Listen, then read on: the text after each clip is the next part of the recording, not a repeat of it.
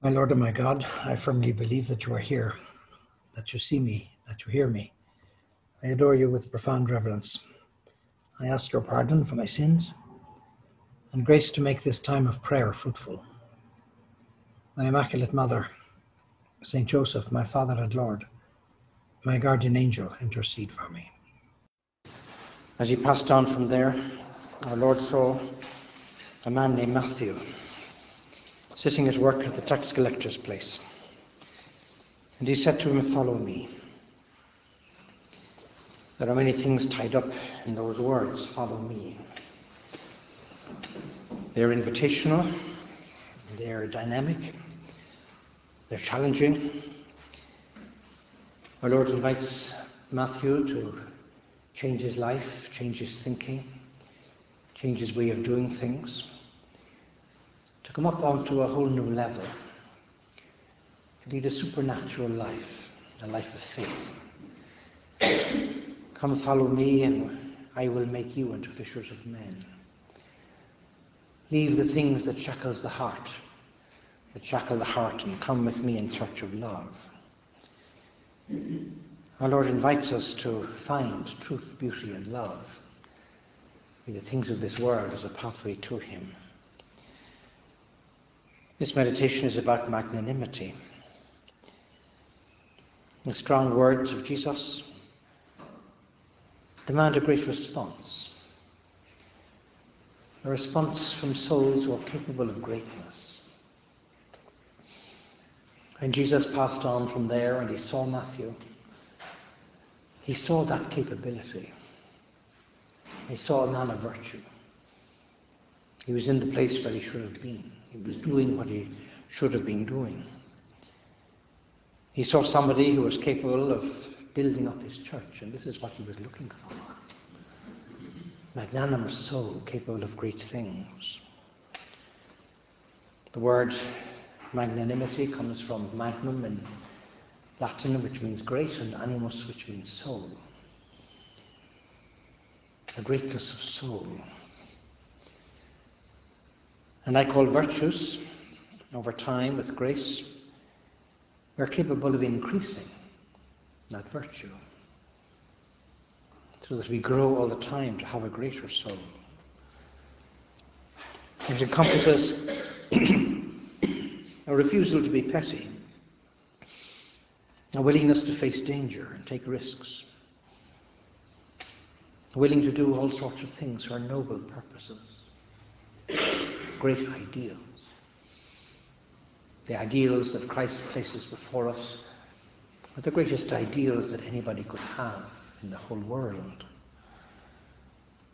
We're called to try and transmit those ideals to many other people. This is not the only occasion when our Lord invites greatness of soul. He was always doing that. Go you therefore, teach all nations. All nations. Go. Launch out into the deep. Move out of the shallow water where things are safe and easy. I want you out in the dangerous water with the wind blowing in your face, because that's where the big fish, the big projects are. The great challenges of changing society, of the evangelization of culture, of changing the world, that's where all those things take place. And so there's a lot tied up in those words, follow me. Come follow me and I will make you into fishers of men. I will mold your soul to be very effective over time, to make a difference, to leave an impact.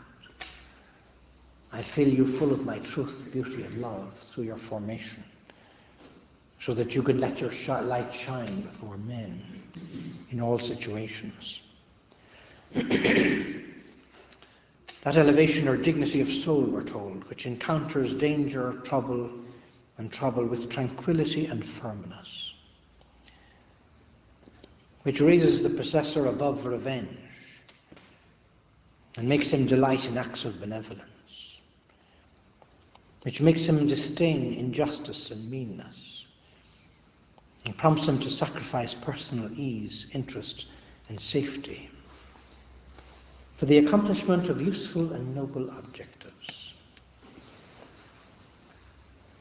And so every day of our life, our Lord says those same words to us. Every hour, follow me. Keep focused on those noble objectives that I've placed before you. The highest goals, great things. And so we're called to aim high. Our Lord continuously invites people around him to aim high. Think of doing great things. The opposite of this virtue is smallness of mind, pettiness. Oh, it's too big. I can't manage that. It costs too much effort, too much sacrifice. It's love of comfort, love of self, which is the continuous battle that God wants us to wage, the love of self. So as we move out of that comfort shell and we focus on the great things he places in front of us. A man had to go to find food for his family one time, and he had 3 bullets in his gun. He saw a rabbit and shot at it, and he missed. And then he saw another animal and he shot and he missed. And so he had only 1 bullet left. And then he saw a big fat turkey up in a tree.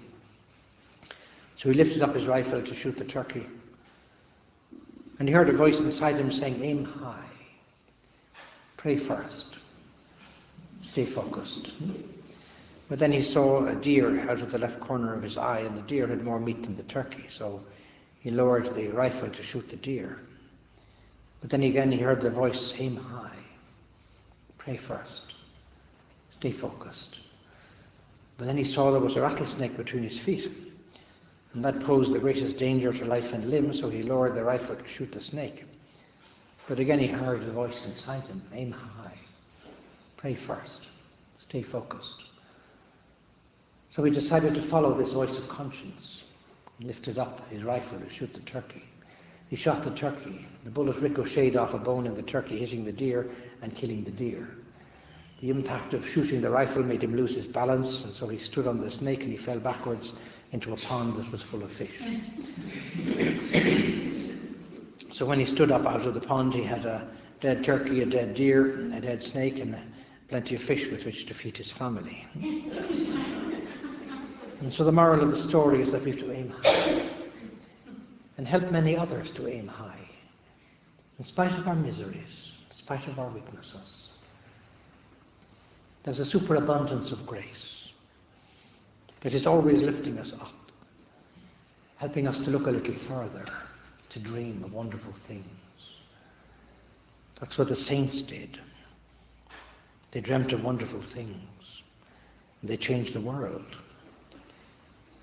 We are the beneficiaries of a great legacy. All the great people that have gone before us. I was on a boat one time in Asia, and a young fellow approached me, maybe half my age. He saw I was a Catholic priest, and his opening line was, well, the history of the Catholic Church is a very sad history. He was obviously out to try and evangelize me. So I had to say, well, stop right there. The history of the Catholic Church is the history of some of the greatest people that have walked this earth. Great achievements in health care, in education, changed the face of the world. In the country that we live in, the Catholic Church owns and runs 30% of the hospitals, and in many other countries, and perhaps a greater percentage of schools. The missionary thrust of the Church has done incredible things in the last 2,000 years, and particularly in the last 200. And so we have an awful lot to be proud of. Great people who dreamt great dreams and fulfilled those dreams. And don't just own and run those schools and those hospitals, but run them at a very high standard. Often at a standard that you don't find in other places. It's very interesting to see the prestige of the church in Asia. All the best schools and hospitals are run by the church.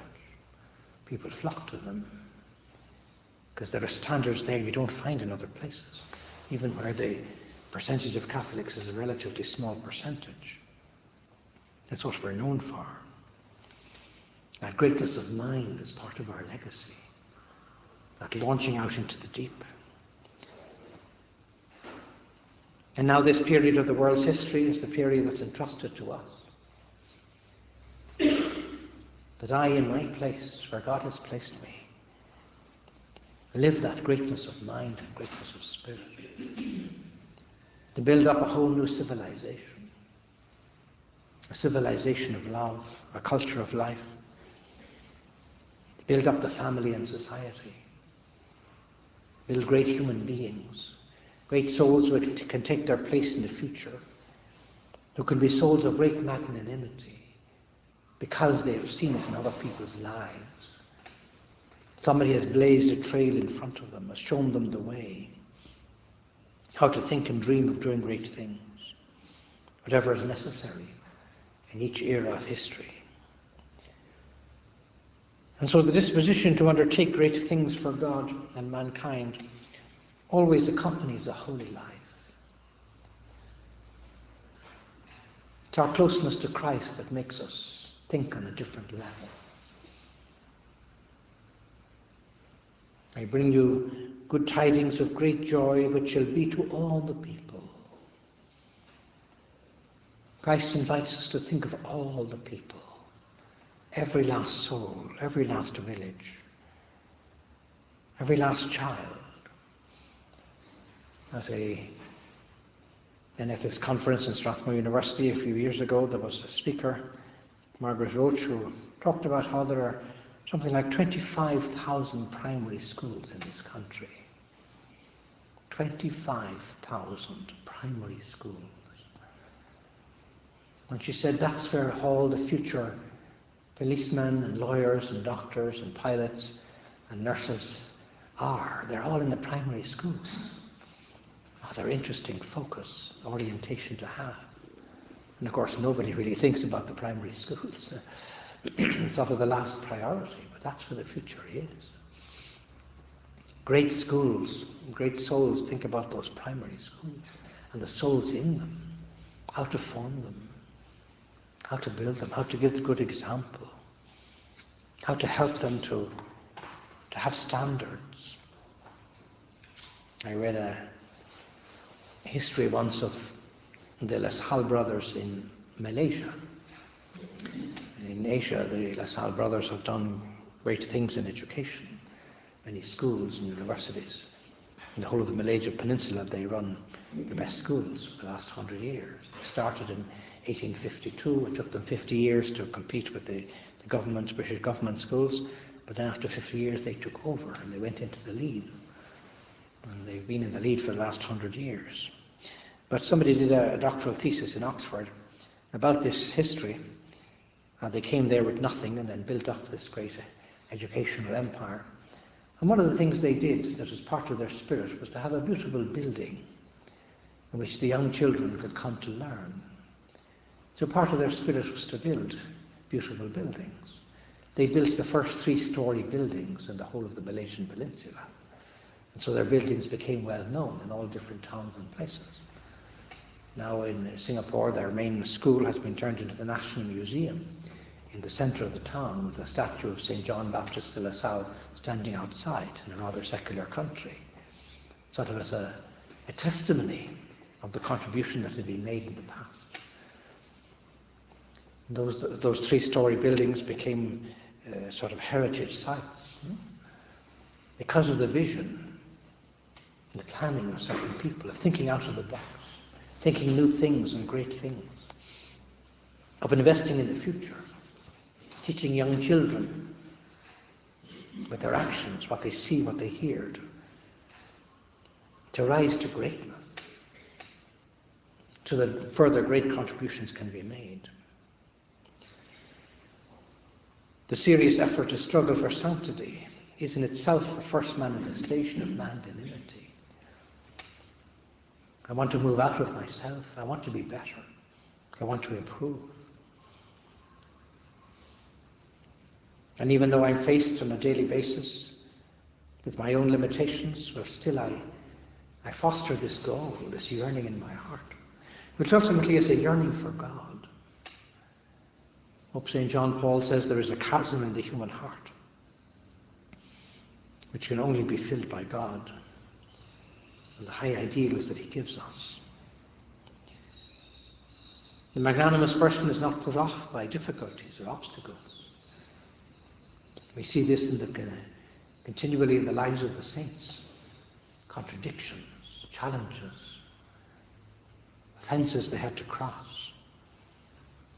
They're not put off by all of this, by criticism or contempt, when it's necessary to endure them for a great cause.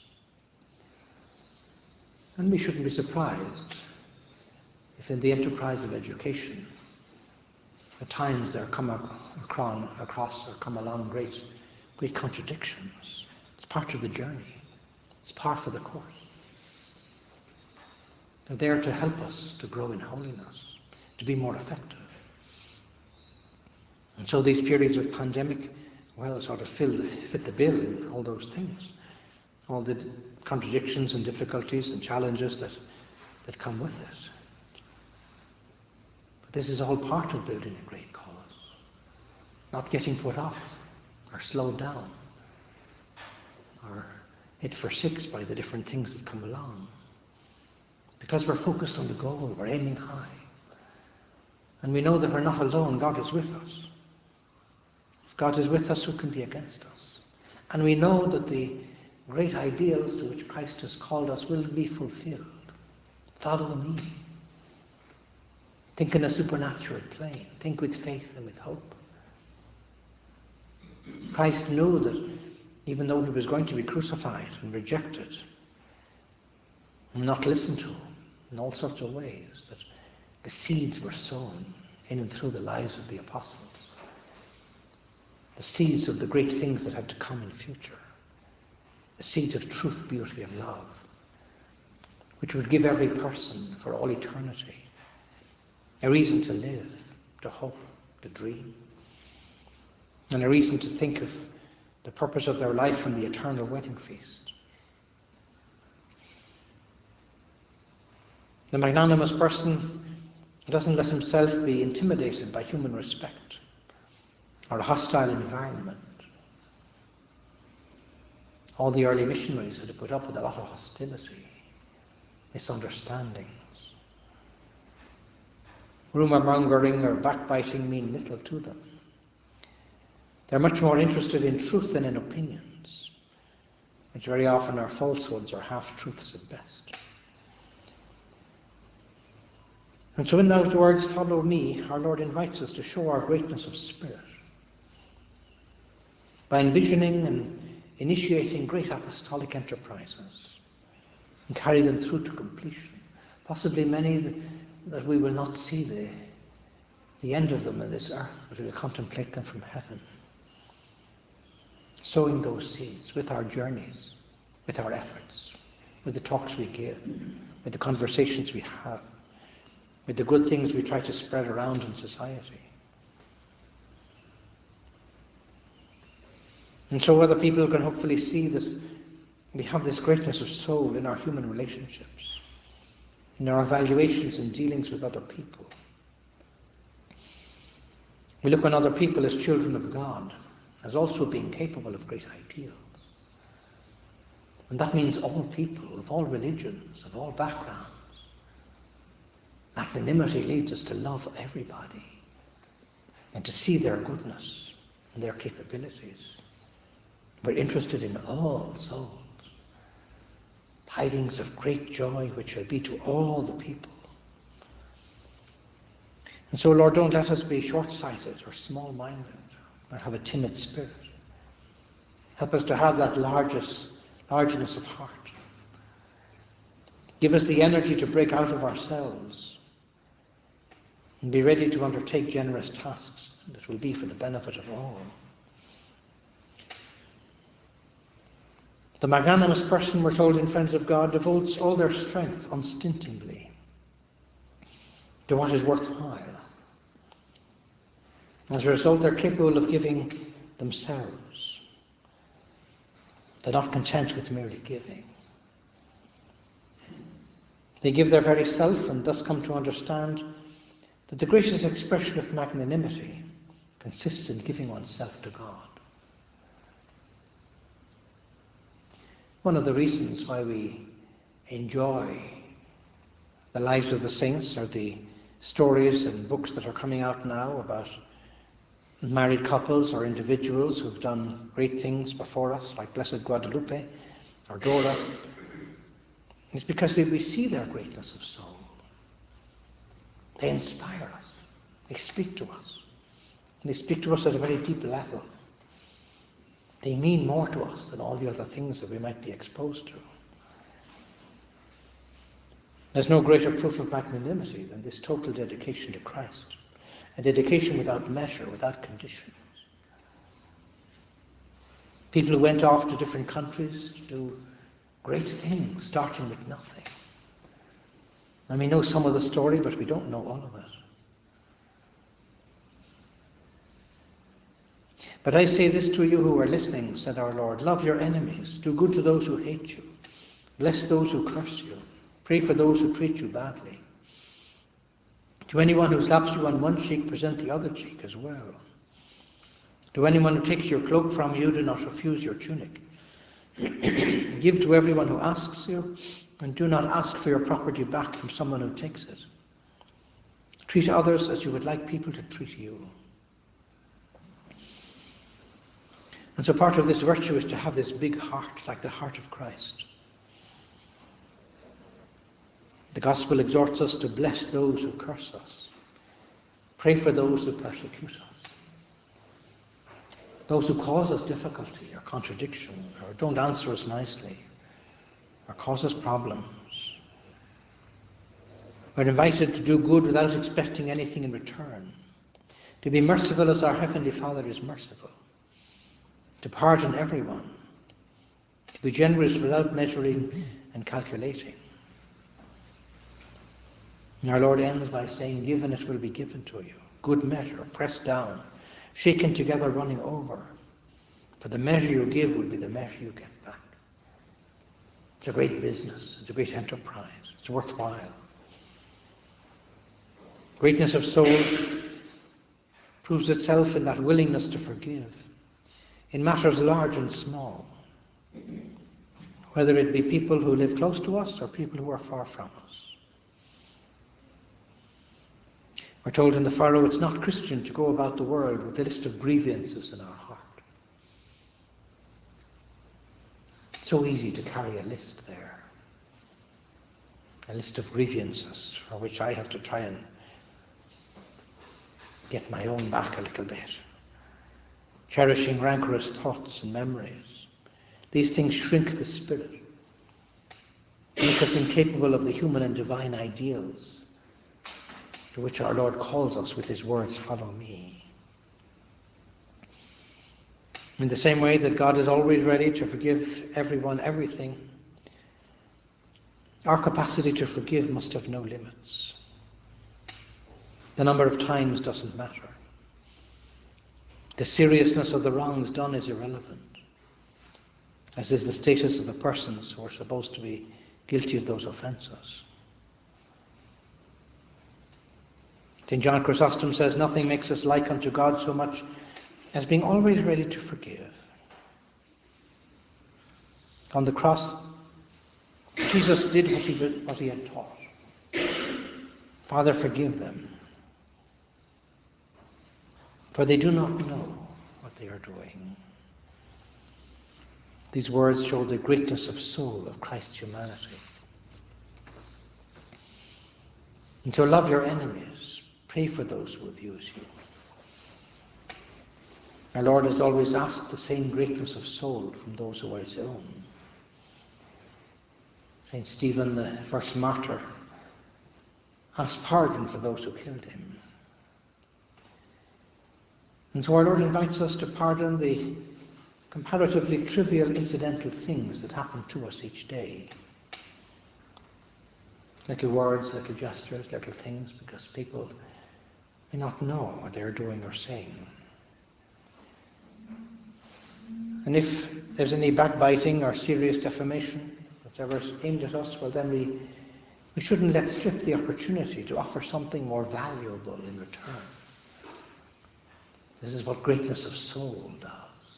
Lifts us up onto a different plane. Magnanimity leads us to be generous and to move other people to be generous. One of the great aspects of our apostolate is that, fostering generosity in people. Faced with something that's really worthwhile, noble ideals, apostolic tasks. A great soul gives his own without reserve, money, effort, time. Well, that's what we're involved in. We've come to give everything that we have. Sacrifice must be a holocaust. Our time, our energy, our whole being. We know that no matter how much we give, well, we'll receive more. Given it will be given to you. And so, Lord, help us to give what is ours with generosity. Asking ourselves if we really give ourselves. We follow that path. The specific vocation our Lord has asked of each one of us, with promptness and short steps. And he got up and followed him. There was an immediate response from Matthew. And immediately he thought apostolically, organized a dinner party. There were many publicans and sinners who were at a table with Jesus and his disciples. Matthew must have had many colourful friends. If we were to organize a party and come to see, well, what sinners can I invite?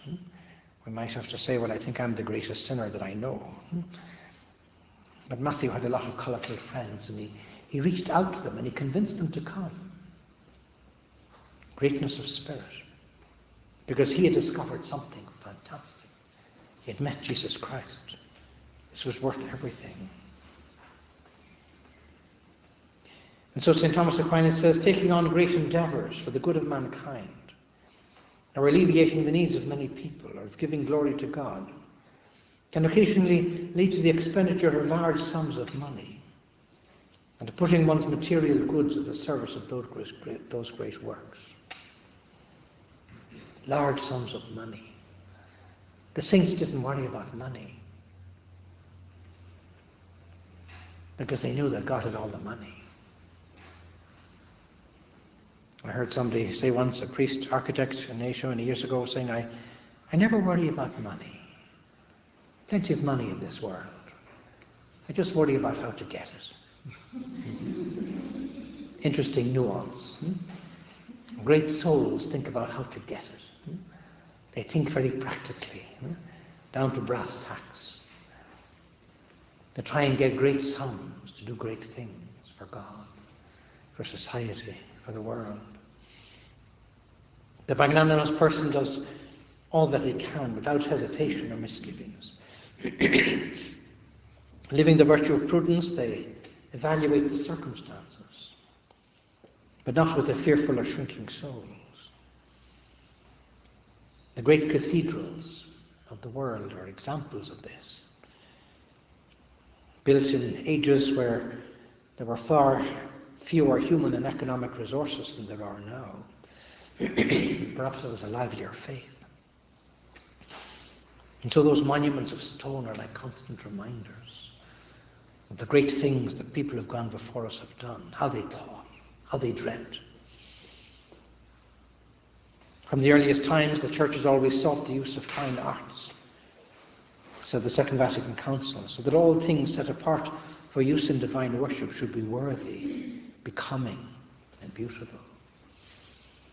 Well, we are very much the receivers of this great spiritual legacy, of giving the best to God, of reflecting truth, beauty, and love in the things of the liturgy, and lifting up the whole standards of countries in this area. In some ways, it's what the work of the catering is all about. Very focused, aiming high, taking care. But Christians have given whatever they considered of the greatest value for worship, or to honour Our Lady. They've been generous in their donations and alms for the things of God and to alleviate the hardship of people in greatest need. And in our apostolate, then we have to try and infect people with that spirit. To see that it's worthwhile giving. It's a beautiful thing. To help people to find their joy in the act of giving. And so greatness of soul that our Lord asks of us will lead us not just to be very generous with our own time and economic means, but also to assist others to feel moved themselves to help. What can I do? According to their means, for the good of their fellow man. An 85-year-old man told me once, visiting Strathmore University, I'm so happy to be involved in this project. Thinking, what can I do? Here at 85, I can still do something. I can earn a greater place in heaven. Full of enthusiasm. So happy that this opportunity had come along. It was a great bargain. Use these last years of my life to go higher. Really looking forward to the prize. It was a rather interesting business-like proposal. Well, there was a certain greatness of soul to rise to great things in the latter years of their life.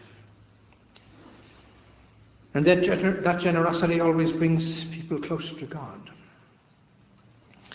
And so often the greatest favour we can do for our friends is to encourage and foster their generosity.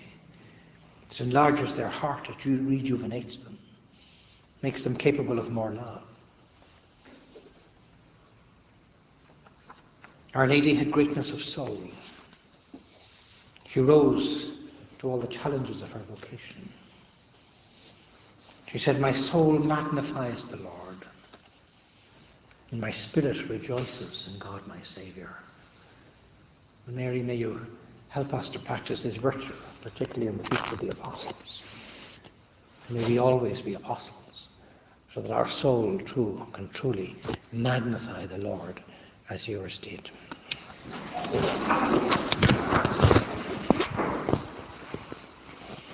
I thank you, my God, for the good resolutions, affections, and inspirations that you have communicated to me during this meditation. I ask your help to put them into practice.